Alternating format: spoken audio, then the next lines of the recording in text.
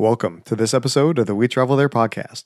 We're in Tokyo, Japan with my new friend Anthony Joe of the Tokyo podcast. Anthony's originally from Canada and has traveled the world. He now lives in Tokyo because he feels it's the easiest big city to live in. In this episode, we talk about sumo matches, sushi trains, and the story of the Hachiko dog. Hear about these three fun stories and so much more in this interview. The show notes will be available at wetravelthere.com/Tokyo. Now let's get started. The We Travel There podcast helps you travel like a local by interviewing guests from around the world to uncover the hidden gems of their city by finding out the best things to do, eat, drink, and see from a local's point of view. Acorns is one of my favorite apps because it helps me invest spare change automatically. Every time I make a purchase with a registered debit or credit card, the transaction is rounded up to the next dollar. Then, Acorn invests these roundups in my personalized portfolio.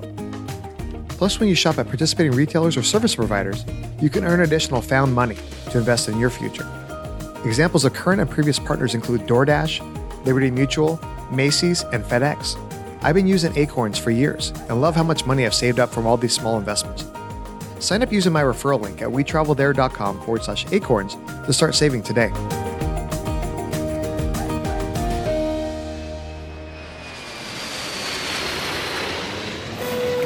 Hey, Anthony, welcome to the show. Hey, Lee, thanks for having me. Today, we're talking about Tokyo, Japan. When I was searching for guests to talk about the city, you're the first person I thought of because you run the Tokyo podcast. You know everything about Tokyo, and I had to have you on the show to talk about your city. So what brings you to the city, or what's your connection to Tokyo? Well, I'm half Japanese, and I used to live in Japan as a child. And I was living in Bangkok before I moved here, and I'm originally from Canada. And before I decided to head back to Canada, I thought it would be kind of interesting experience to live back in Japan, just to kind of see what it was like living here as an adult. So after I wrapped up in Thailand, I moved to Japan, and I've been here about 7 years now. Oh, that's fantastic. Okay, so you've been there for 7 years. Your experiment obviously turned out positive, and you decided to live there for this long. What's the main thing that kind of keeps you in town? It's probably a combination of things. I find that I've lived in other cities before. I've lived overseas now for about 11 years. And so I was in Germany before, Thailand, and then Bangkok, and now Tokyo. And I think one of the things that I like about living in Tokyo is it's probably one of the easiest large cities to live in, I think, around the world. Is that because of the transportation? Because obviously I know they have fantastic transportation. Is that the reason why, or is it something else? That's part of it. Yeah, the part of it. But the thing is, like, when you live in a big city, I don't think most people would really choose to live in a big city if they had a choice, right? Like most of the time you live in a city because it's convenient for work or whatnot. But let's face it, large cities are never that enjoyable to live in. But the thing with Tokyo is Tokyo was built up after the war. And so when they built this city, they really built it around the office worker, what they call a salaryman here. So the whole city is kind of designed to make sure that that office worker can work as easily and comfortably as possible. So the whole infrastructure is kind of set up that makes it really easy to kind of live and work in the city. Not a lot to do outside of work, it's not the most exciting city outside of work, but if you have to live in a city, it's pretty convenient and pretty easy to live here. There's not a lot of frustrations that you get in other large cities, which is pretty amazing considering the population of the cities, like 13 million people or something like that. So it's quite a lot of people here. That's tremendous. I mean, I used to live in LA, and my home was maybe 35 miles from my office in downtown. And it took me an hour and a half every day to each way to get to work and home. And so I wish that we had that type of infrastructure available. And I wish it was designed around, like you said, the salaryman. That would be fantastic. Yeah, it makes it really hard to go to other cities, especially I like how clean and Tokyo is. So it's really hard for me to go to other cities and not compare it to Tokyo. Yeah, you get spoiled a little bit, right?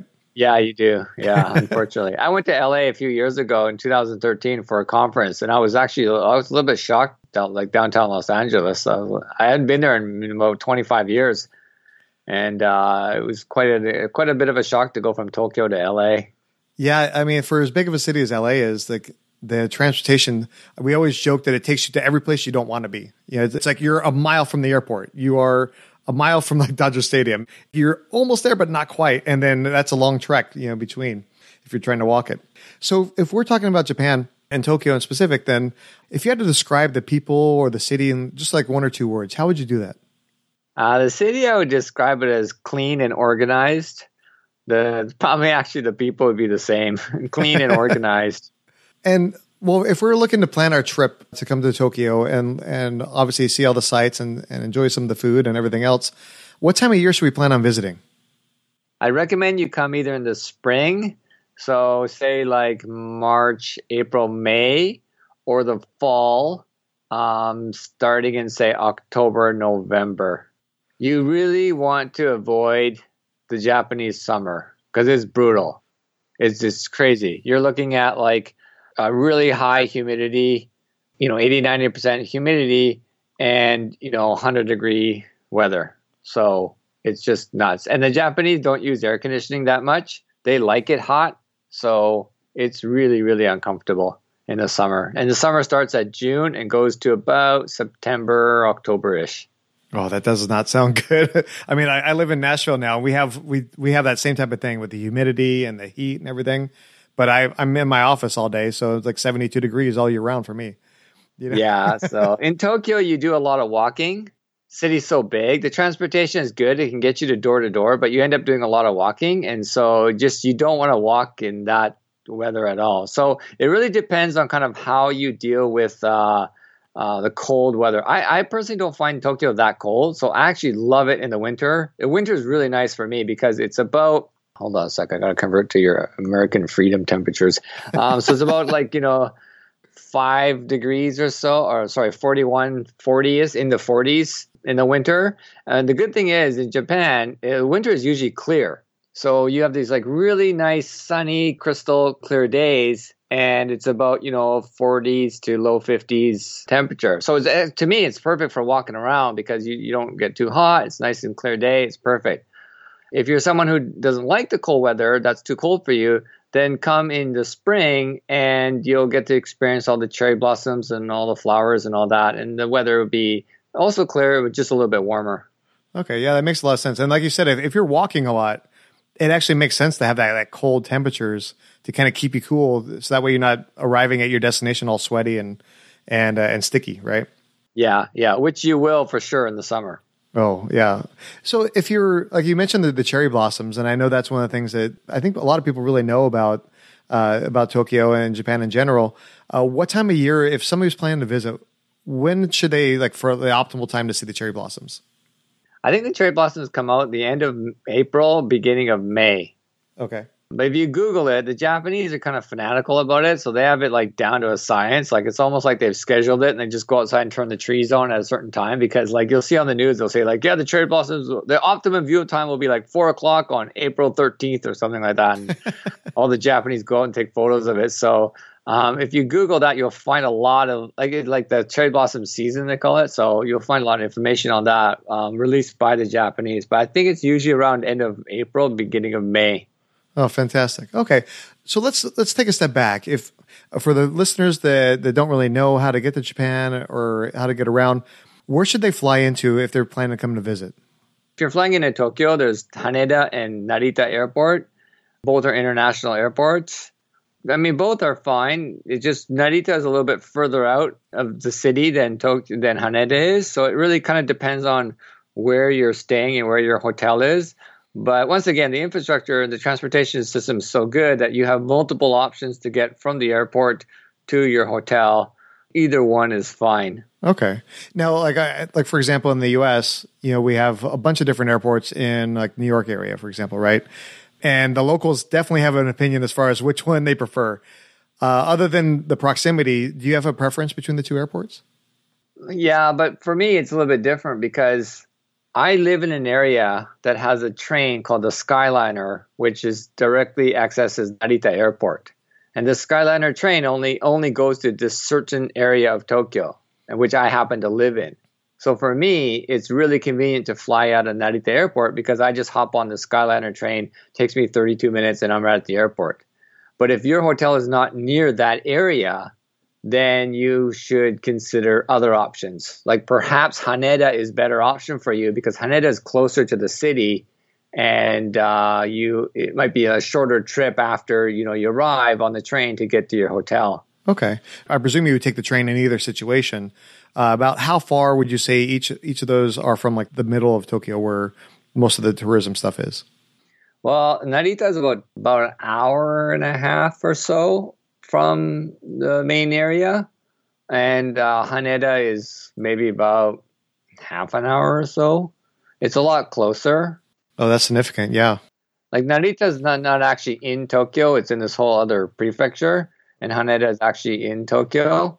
But like once again, though, it's like Tokyo is so spread out that it really depends on where your hotel is. So it may be actually easier to arrive at Narita and just take like the Skyliner Express or the other express trains directly to that area where your hotel is versus coming into Haneda and then taking a local train to your hotel. Okay. Yeah, that makes a lot of sense. Obviously, like you mentioned, that trains are kind of like a big part of the culture as far as getting around and everything. Are there certain passes that maybe you would buy to save money or to be able to save time so that way when you're trying to hop on and off the train? Yeah, there's a JR Rail Pass that you can buy. You can buy it overseas. Any like Japan travel related website will sell it and allows you to travel on a lot of the trains, both in Tokyo and throughout Japan. If you're not planning on traveling outside of Tokyo and you're just traveling inside Tokyo, then get what's called a Suica Pass. You can get it at, like when you arrive at the airport, you see a JR station building and you can get it there. It's just it looks like a credit card that you can use to access all the trains in around Tokyo and whatnot. And you can even use it to make payments like at the convenience store or the vending machine or in a taxi or whatever. Oh, wow. That's really cool. And one of the questions I always ask everybody, obviously, because of the transportation, we should not worry about renting a car. That's like one of the things probably we should not even think about doing when we're visiting, right? Yeah, if you're staying in Tokyo, you don't really need it. Not to mention the fact that, we drive on the opposite side of the road here. So if you're coming from the States, it might be a bit of a shock to you to suddenly be sitting on the other side of the car and driving on the other side of the road. But yeah, if you're in Tokyo, if you're only visiting Tokyo or if you're only visiting any major Japanese city, Tokyo, Kyoto, Osaka, anything like that, you don't need a car. Even if you're going out into, say, like the bit of the countryside, you don't need a car because the rail network's so good. You can literally go door to door almost everywhere in Japan. The only reason why you would need to rent a car is if you're truly going somewhere that doesn't have any public access at all and you want to get there a little bit quicker than, say, train bus combination. Okay. Yeah, that makes a lot of sense. Let's talk about some of the things to do while we're there visiting. I went to the Tokyo Visitors website and I saw there's just so much to do. I was getting educated on Tokyo quite a bit. I know one of the things that you mentioned in our conversations before is obviously temples are a big part of the culture and a big tourist draw for when people come visit. What are some of the ones that maybe we should make sure that we always see when we're visiting? Well, it kind of depends on what you're into. The one that everyone likes to go to is that Sensoji Temple. And it's the one that you might have seen pictures of because it's got that huge red, balloon lantern thingy at the front gate. Okay. And that's one that's in the city. That's really popular. But if you don't want to go to one that's so touristy, there's temples and shrines kind of scattered throughout the city. So they're not that hard to find. And, you can usually find one that's a little bit less touristy. There's something called Akiba, which is the Electric Town. Do you know anything about that? Yeah, Akihabara. Yeah, it's kind of known as Electric Town, but that's what it started off as. It used to be an area where people used to buy and sell electronics. Now it's kind of morphed into more of an anime, manga, video game town. So if you're into anime and manga and video games, then Akihabara is an interesting area to walk around. That sounds pretty cool. I mean, I'm not super into that, but it's kind of fun just to kind of see those type of things, right? Another thing is the Shibuya Scramble Crossing. Yeah, that's the one that's quite well known. It's like in that Shibuya intersection where, if you remember that movie, Lost in Translation, they filmed the scene where that Scarlett Johansson's character walked across that street and she looked up and saw that dinosaur video playing in the building and whatnot. The Shibuya is like a big popular shopping area for a lot of young people. And that's like the main intersection where people cross the street there. Yeah, well, I was saying it said like 1,000 people can cross at a single time, right? Yeah, because they stop like they alternate between cars and pedestrians, and it's one of those ones where you can walk like diagonally across the street, so you don't do the like that X, you don't have that square pattern. So Oh, sure. yeah, so it's like it's a popular place for a lot of tourists to go. But just just to kind of advise tourists, if you're gonna cross there and you got like 10,000 Japanese behind you, don't suddenly stop in the middle of that intersection to take a selfie. A lot of tourists like to take selfies there, and the locals find it a little bit annoying that they're just trying to get from point A to point B, and suddenly this person stops directly in front of them and whips out their phone. Oh, yeah. You're going to get trampled for sure. Yeah. A couple other things I saw was, I guess there's a couple really big towers that are kind of stand above the skyline with the Tokyo Skytree and then the Tokyo Tower. I guess those both have really good vantage points when you're looking around the city. Yeah, the Skytree is the newer one and the taller one. And then the Tokyo Tower is the one that they built, I think, in the 50s or something like that. So they both offer a view of the city. But what I actually recommend to people is go to the Tokyo Metropolitan Government Building. It's in Shinjuku. It's hard to miss. It's a massive building, and it looks like kind of two towers that are connected. And they have a free observatory at the top. So if you go to the Skytree and you go to the Tokyo Tower, you have to pay to go up.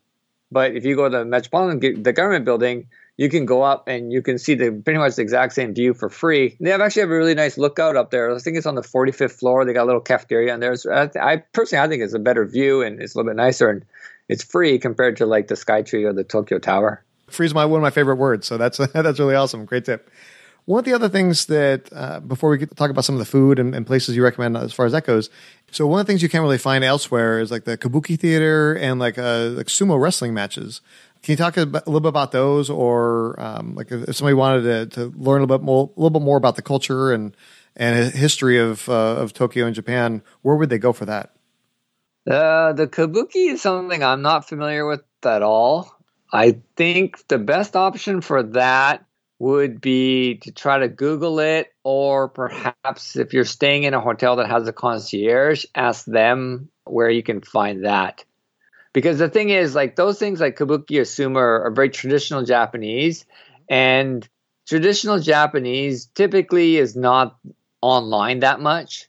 So it's not like you're going to be able to find a website for that Kabuki theater and book tickets online or anything like that. So the best way to find that, like you can Google it, you might luck out and find someone that's got a website, but best option is if you can ask your hotel concierge or maybe like a tourist information center how you can access that. Okay, yeah, that makes a lot of sense. What are some of the things else that you would recommend people do when they come to visit? I know you said that obviously it's really built around the worker and everything else like that, and not a lot to do when you're outside of work, but I'm sure there's some other good things that you can recommend. If you've never been to Japan before, this is your first time, the thing I recommend you do in Tokyo is buy that Suica Pass and hop on what's called the Yamanote line. And when you look at the train map of Tokyo, you'll see this green circle that goes all around the city. The trains are green, but the actual circle on the map's like a black and white pattern. That's a big loop that goes around the city. So, many cities have like that hop on, hop off bus system. They don't really have that in Japan, but you can use this train as that because that train hits a lot of the major areas that tourists like to visit, like Akihabara, Shibuya, Shinjuku, et cetera, et cetera. So if you buy that Suica Pass, you can just get on and off and spend the day just hopping on and off at various stations and explore around that area. It'll be much better for you. Because the thing with Tokyo is there's no like central business district or central downtown or anything like that. It's just like one big massive city that's just completely spread out. So it's really hard to kind of walk around, so to speak, and get a feel of the area because you end up walking forever. So it's better to like hop on the train. Say you want to check out Shinjuku, you want to see the government building, which is in Shinjuku, just get off the train, go to Shinjuku, look around, get back on the train, and then keep going. Next stop is Shibuya. Get off Shibuya, go see the Scramble, go see Hachiko Dog, walk around, get back on the train. To me, that's the best way for you to kind of see the city and not get lost and kind of give you a sense of like where everything is kind of laid out. Yeah, that makes a lot of sense. I mean, especially if you're going to be there for like a week or something that's a little bit longer, you take that one day and just kind of explore around and see, like, okay, where do I really want to come back and explore in a more deep fashion? Yeah, because I know a lot of tourists, and even myself, I remember the first time I came here, I just like ended up walking around and I didn't feel like I felt like I saw anything. I just ended up walking a lot. And then every now and then I kind of like discovered something new or whatever, but I felt like I spent a lot of that day just kind of wandering around being lost. So, it's better to kind of like, that's why I recommend this train, because the train, you can't really get lost because it does a circle. So if you hop on one station and then you just keep getting back on the train, eventually you'll end up right back where you started. So it's a good way to kind of get an overview of the city on your first couple of days here. Yeah, that makes a lot of sense. Say if you were going to be on the train and go like one complete loop, do you know about how long that would take? Yeah, if you don't get off, it takes about an hour. Okay, yeah, that's not too bad then. Like, you mentioned the Hachiko dog. I thought that was a really cool story when I was looking on the website. Can you do that just like in a brief summary of it? Well, Hachiko is a dog that is famous around the world, and the Japanese absolutely love it. And the short story is that the Hachiko is a dog that was a pet of, I think it was a university professor. And every day, the dog and the professor would go to the train station, the professor would go to work and then come back, and the dog would come from the house to meet him at the station. They go home together. And then one day at work, the doctor suffered either a heart attack or a stroke or something like that, and he passed away. So he never came back to the station. And obviously, the dog doesn't know what's going on. So every day for like 11 years or something like that, the dog would just go from the house to the station to wait for the master's return. And eventually, kind of the news media picked it up and did a story about it. And then the people around the station started to like feed the dog and recognize it. And it became kind of a symbol for like the loyalty of the Japanese people. That's such a cool story. I mean, I'm a big dog person, and when I saw that story, I'm like, oh my, that is so awesome. We got to make sure we talk about that. So we only have a couple more minutes. I don't want to miss out on talking about some of the great food. My wife, she absolutely loves sushi. I'm sure the sushi in Tokyo is going to be far better than anything we have here in the States. Plus, there's other types of food as well. So where do you recommend going for like some of the great food in Tokyo? That's a difficult question to answer because there are millions of restaurants in Tokyo.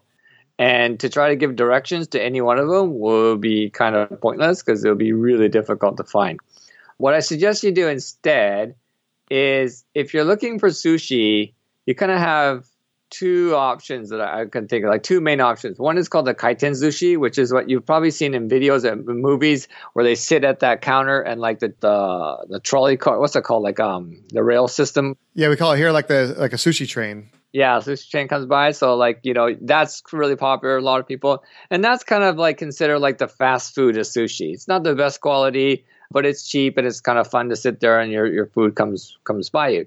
The other option that I recommend is trying to find a more high-end sushi restaurant known as like omakase, which means that there's not really a menu, that the chef will prepare something for that day for the guest. If you've seen that video, that documentary, Jiro Dreams of Sushi, that's the type of restaurant that I'm referring to. So it's a little bit more exclusive, and you're going to get some really top quality sushi and a meal in that type of place. And to find that, once again, it's a bit challenging because usually they're not online and usually they're kind of more word of mouth. And the best option is the concierge at your hotel or like a local tourist information spot. Okay, yeah, that makes a lot of sense. I think that's one of the things I really fear about taking my wife to Tokyo is that once she starts tasting the sushi there, she's never going to be satisfied with the cheaper stuff. And I may actually lose her to Japan, and she may just stay there and eat all the sushi all the time. Yeah, and don't forget, they don't have California rolls here. That's like an American invention. All right. So beyond sushi and things of that nature, is there anything else that we need to like make sure we try while we're there as far as food wise, even if it's not a specific restaurant? Is there other certain delicacies that we got to make sure that we get? Oh, yeah. I mean, there's tons. I mean, the food options in Japan are just endless. And it's something that I really miss whenever I go back to Canada. So you have like all different kinds of, like even just like regular Japanese food, like fish dishes or noodles or things like that. And the thing is, the Japanese are so fanatical about this. Like there'll be variations of every single dish in hundreds of restaurants in Tokyo.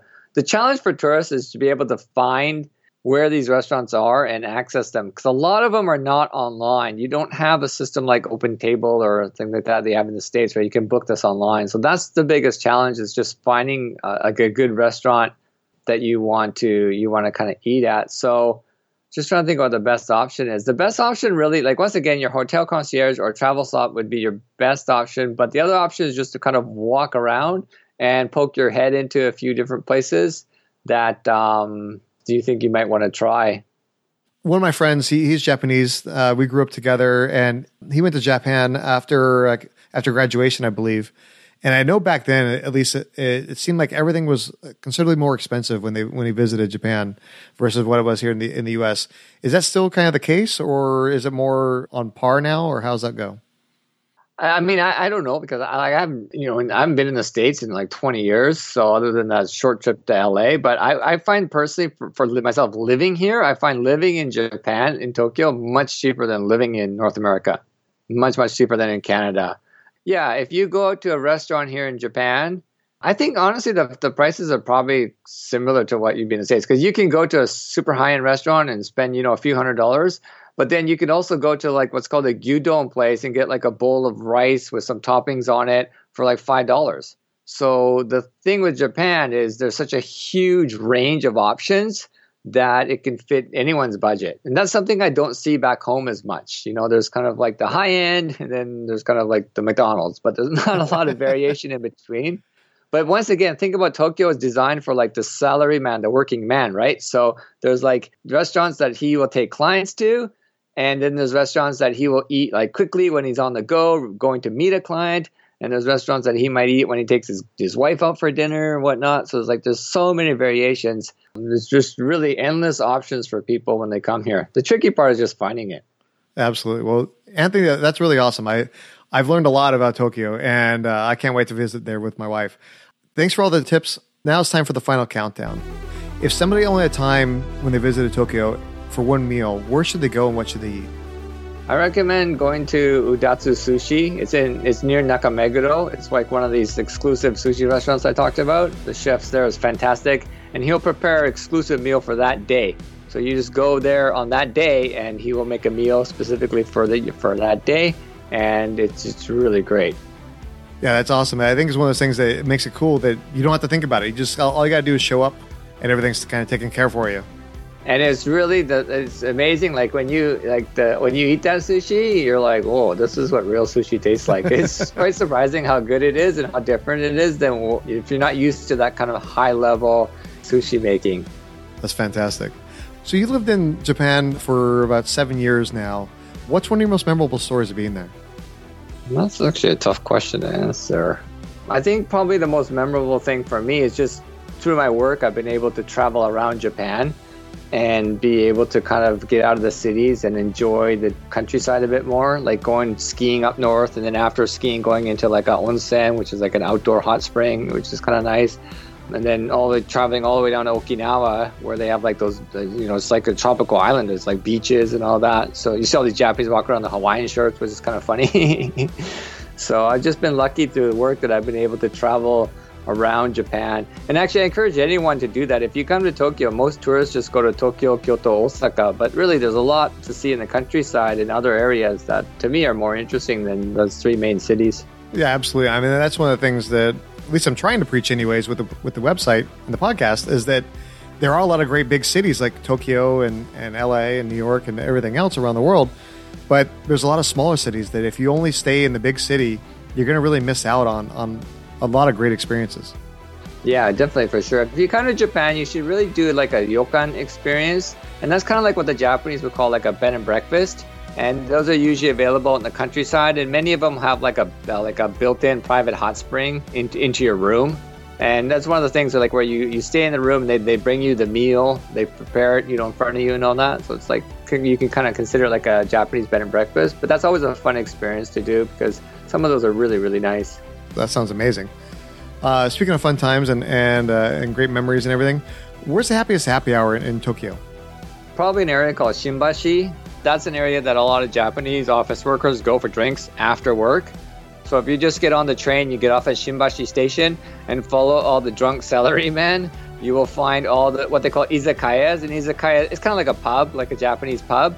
Those are the places where they have like a lot of drinks and a lot of kind of what you might call finger food, like cheap food.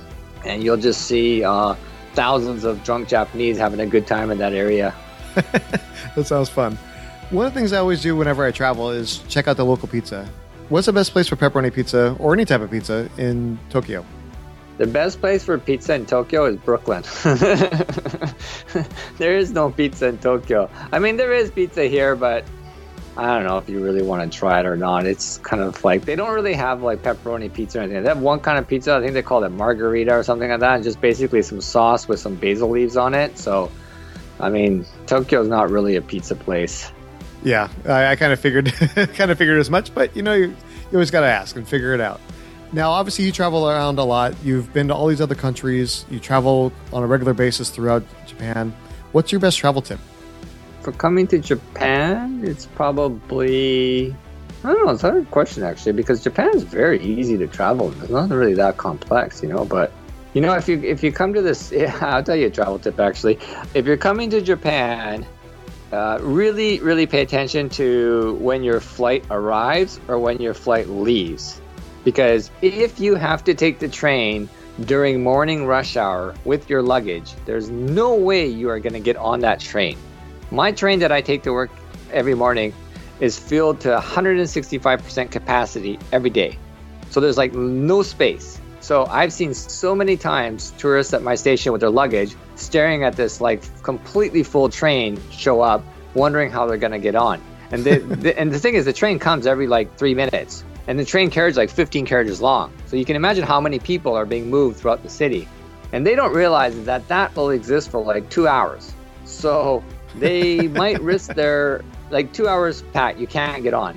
So if you are coming into the city, or if your flight's leaving like anytime in the morning rush hour from like 7 to say 9:30, 10 o'clock, you should really take a look at like other options like a taxi or something like that.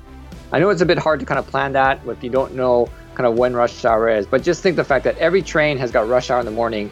And if you've ever seen those videos of people being pushed on the train on YouTube, that's what a lot of rush hour is like. So it's no way for you to get on there with your luggage, and you run the risk of missing your plane, because if you wait, you might wait for 2 hours.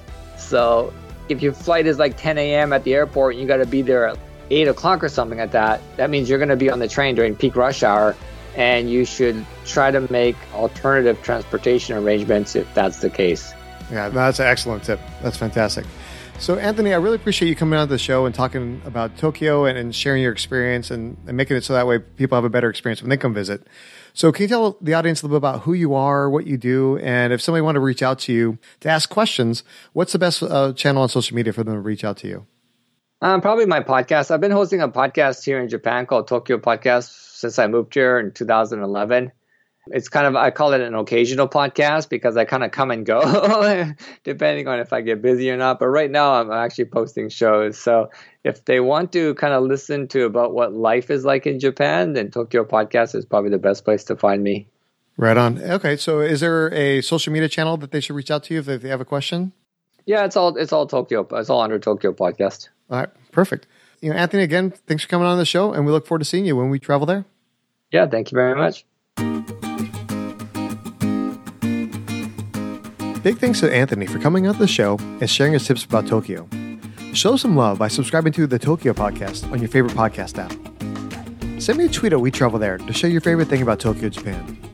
All the links we talked about today can be found at wetravelthere.com/Tokyo. We want to say thank you to Acorns for being today's affiliate partner. With Acorns, you can invest spare change automatically on every purchase that you make. Plus, you can earn found money by shopping at participating retailers. This is a great way to easily build up your travel fund. For a limited time, when you sign up at wetravelthere.com/Acorns, we'll both earn $5. Join us next time as we head to Jeonju, South Korea to speak with my new friend Dan Hughes of danhughesmusic.com.